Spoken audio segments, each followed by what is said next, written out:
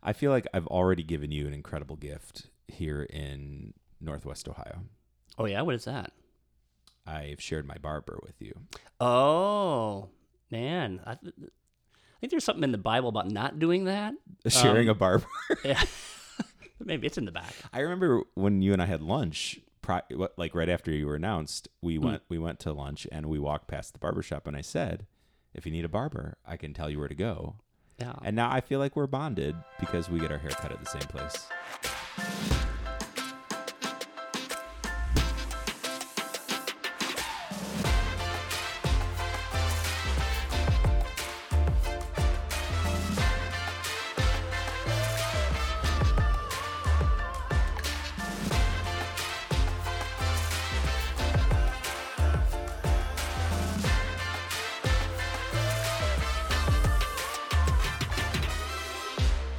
Welcome back to the 23 Podcast. Michael here with Father Jeff, episode 2.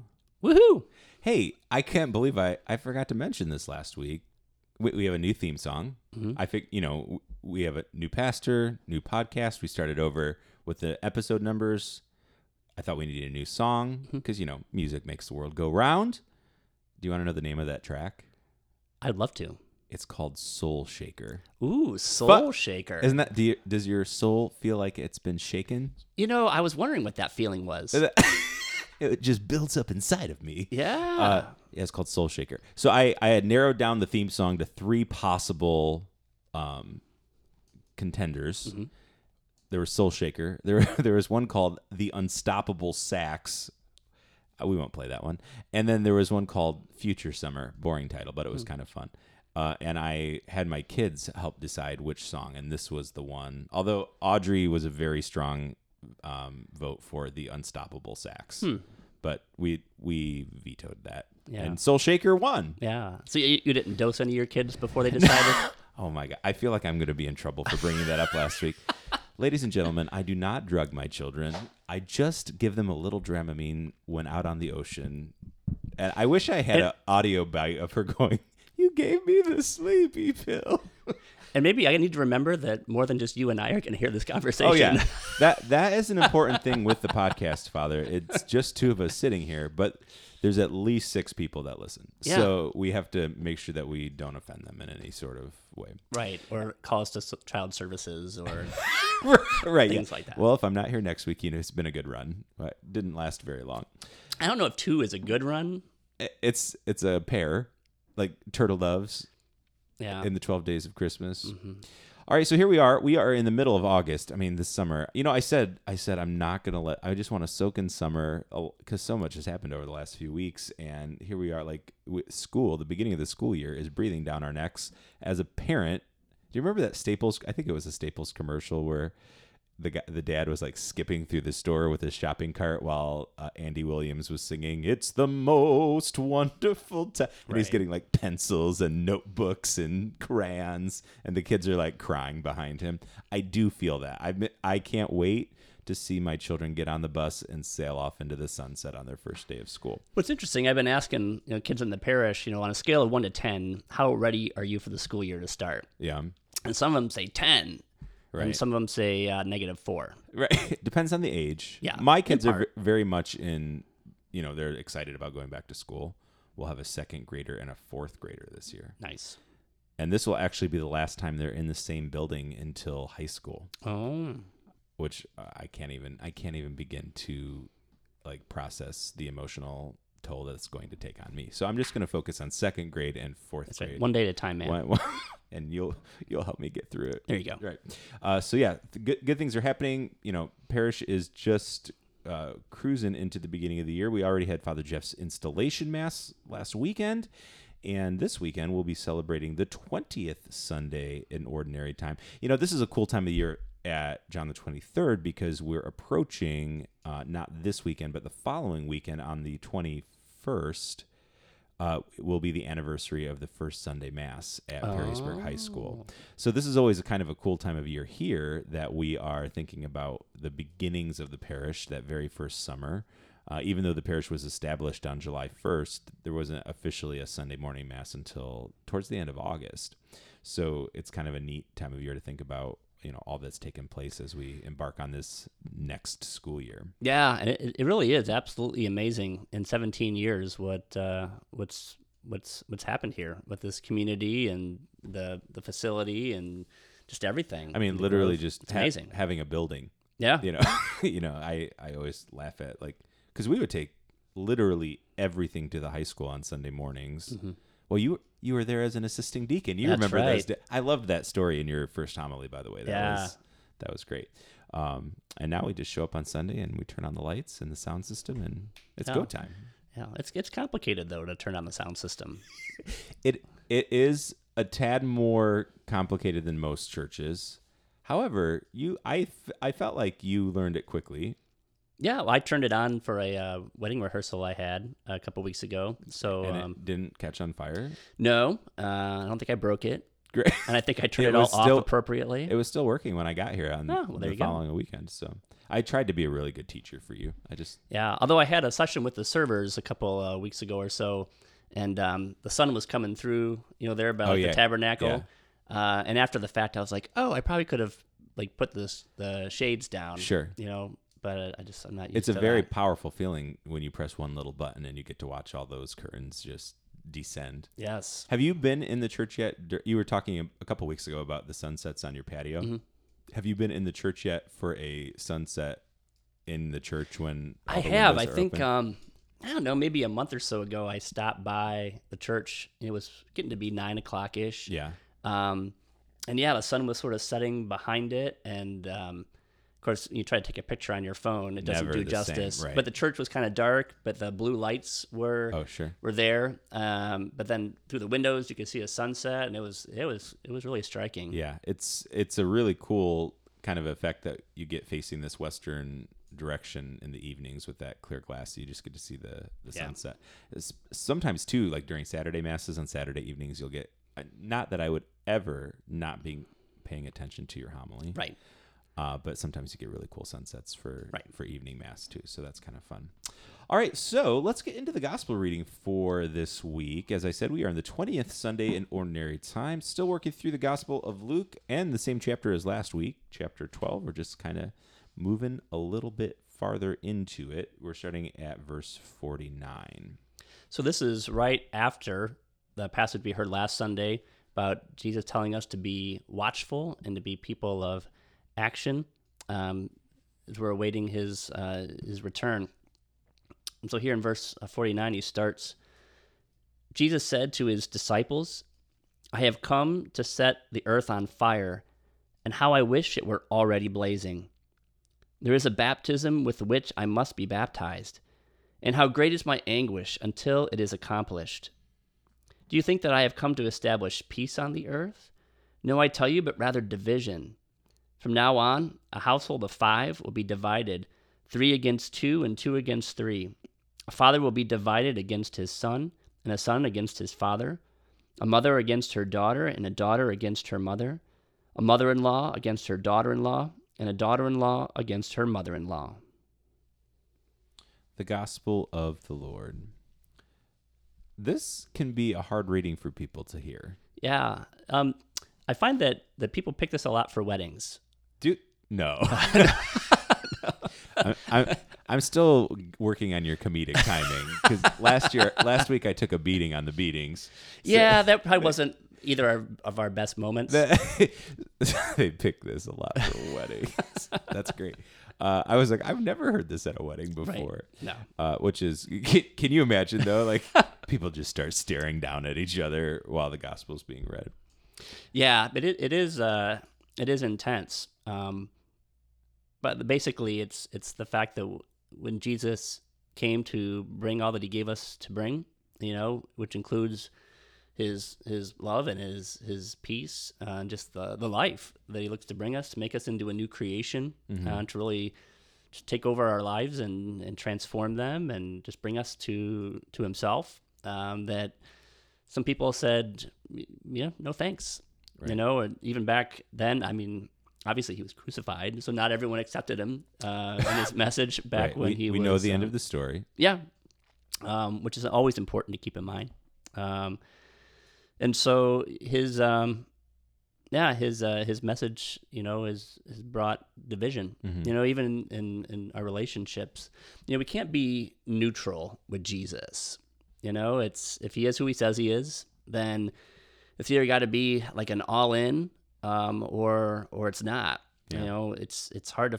There really is no middle ground. We see that throughout the scriptures, or even just 2,000 years of spiritual writing and things like that. That he's calling us to something radical. Do you think in some ways, in our 2022 lens, that we often try to see church more as a place to feel good, right? Like, oh, I'm going to go to church because it will make me, it's about me feeling a certain way, right? Like church makes me feel good. The people make me happy. The homily inspires me. The music I can tolerate, whatever it may be. I think it's the other way around, but yeah. But do you think that's sometimes the expectation versus exactly what you said before, that sometimes it's not about what you feel or necessarily feeling good. It's about being challenged to live life in a radical way. And when the person that we revere is literally hanging on a cross in the front of the church, we have a very small crucifix here. I don't know if you've noticed it yet or not. Very understated. It's hard to sometimes equate the two, right? And so I think sometimes we're looking for something that maybe that church isn't always, it's not what it's meant to be. Does that make sense? Yeah, I hear a lot that people go to church and it does make them feel good. But I wonder sometimes if that good feeling isn't also sometimes when they're challenged. We recognize that we're made for more, that God is calling us to something that we could never do on our own or be on our own. And so even when there's a convicting message, that I think it can make us feel good in the sense that we know that the God of all has something in store for us, And so it's not just sort of checking this box. Sometimes you hear about people wanting to come to church and be entertained. And I don't know if that's actually the case. Yeah. Even when the music is, a little different than maybe people grew up with, their traditional, sounding or whatever. I really don't think it's about being entertained. I think it's about just being moved, Yeah, I would say one of the things that I hear time and again about the more modern music is that it sometimes challenges the heart a bit more, right? Like it draws you in a way that allows you to enter into maybe more dynamic prayer or worship rather than just singing a Trinitarian doctrine about who God is, right? And so in that way, I think it can move the heart for sure. And I think it's important to put this in the context of what's at the beginning of our gospel, the passage today, when Jesus says, I've come to set the earth on fire, and how I wish it were already blazing. St. Catherine of Siena, one of her famous quotes is, be the person who God made you to be, and you will set the world on fire. And even St. Ignatius would tell his missionaries, like St. Francis Xavier, go set the world on fire. The world is meant to be on fire with the love of God and with the Holy Spirit. When Jesus talked about, there's this baptism with which I must be baptized, and great is my anguish until it's accomplished. It's that ultimate act of his love for us, which is pouring out his life for us on the cross. And that's just, he desires us to be filled with that love. As we talked earlier, some people cannot accept that gift, and we have the freedom to choose that. But the world is meant to be on fire with God's life and God's love. Mm-hmm. I always wonder what would a world look like where we really lived out in a radical way the mission of what we are called to do. Matthew Kelly, I'm sure you probably don't know him personally. We stopped exchanging Christmas cards a few years ago. Did you? So for those of you listening, Matthew Kelly is a Catholic author, speaker. I'm sure actually probably many of you have read his books. They're usually pretty quick reads, but have a couple good nuggets in them. And he talks about his image of the Catholic Church is we're a sleeping giant, right? generally only a small percentage of Catholics are the ones doing the active work in the parishes and the ministries. And he said, what would it look like? What would it look like if just 2% more of the church would step up in a radical way? Or what if, we had 20% of the church stepping up in a radical way? And I love that image of the sleeping giant, because we truly could set the world on fire if we all played a small part in what we're supposed to do. Yeah, and with that proper spirit of just knowing just how much we want to share Jesus with those around us, and have his life come to bear in our world. Because we even see Jesus' desire for that in our passage today. Mm-hmm. It's not it'd be kind of nice if, like, he wants to set the world on fire with his love, and we even see just how much that means to him, and I think it's how much that means to him even today. We talked last week in the last episode a little bit about, you growing up in South Toledo and in seminary and all of that. When did you start to feel that call in your life, where Jesus was tugging at your heart saying, I want you to help me set the world on fire? Yeah. Active in the church youth group. I made a retreat called the Tech Retreat, the Teens Encounter Christ, that I know you made and a lot of people have made. Yeah. And that was a transformational moment, and my faith became my own. And I told Jesus, Jesus, whatever you want me to do, I'm going to do. That was sort of the drop the net moment. Not that I was, all this holy person right after that, but it was that drop the net moment. And if I mentioned last time, I got into a pre-med program, so I thought I was going to be a doctor. And I was like, oh, God, that's a pretty good calling. I can do that. Awesome. But then it didn't work out, and woke up one morning, during that first year of college, and with this idea of seminary was just in my mind. Yeah. And I was like, oh, dang, I told Jesus I'd do whatever he wanted. Me and my big mouth. But trusting in that, I didn't, rush into seminary right away. I wanted to, make sure it wasn't just a way of getting out of chemistry, And so, but I think even the fire, I guess, just came later, even in more sort of recent years, just with experiences I had at Damascus through Encounter Ministries, just people I've gotten to know in my last parish, that there is a need for this, for the world to be, for a new Pentecost, basically. And I think that's, there's references to that with what Jesus is saying, that we need a Holy Spirit to come upon us again, and we'd be immersed in the life of the Holy Spirit in a new way. And so even more recently, have even though I'd already been a priest for a number of years, felt that call to help with this mission, and but that's what the whole church is called to do. Sure. And you never truly know when something you say or something you do will inspire or be a God moment for someone else. I just had a couple of weeks ago someone share with me quickly after Mass that I had seen them on Pentecost, and I just very quickly said to them, "Hey, happy Pentecost!" And for this particular person, I think it was one of the first times they had been back to church in a very long time because of the pandemic and whatever reason. And they said that phrase that I said to them, they just started like meditating on the Holy Spirit and what does it mean? What is Pentecost, right? What is the coming of the Holy Spirit? And they explained this beautiful image to me of they were just like calling on the Holy Spirit in their prayer and what they were doing. And they said to me, you'd be amazed at how you can see the world when you're seeing it through the lens of the Holy Spirit and calling that into your life. That's something I've been trying to get myself into more and more over the last, couple, 3, whatever years, is being more intentional, even throughout the day, within interactions, just come Holy Spirit. It's such a powerful 3-word prayer. Yeah. I love what you mentioned Matthew Kelly. I like what he wrote once in one of his books. He said, what did the apostles do before Pentecost? Not much. What did they do after Pentecost? They changed the world. Yeah, wow.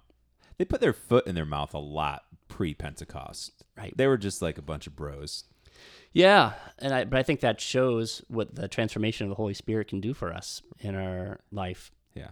It's to bring us, well, as he would say, the best version of ourselves. And, too, back to this image in the gospel reading, what is one of the primary symbols of the Holy Spirit? Fire, right?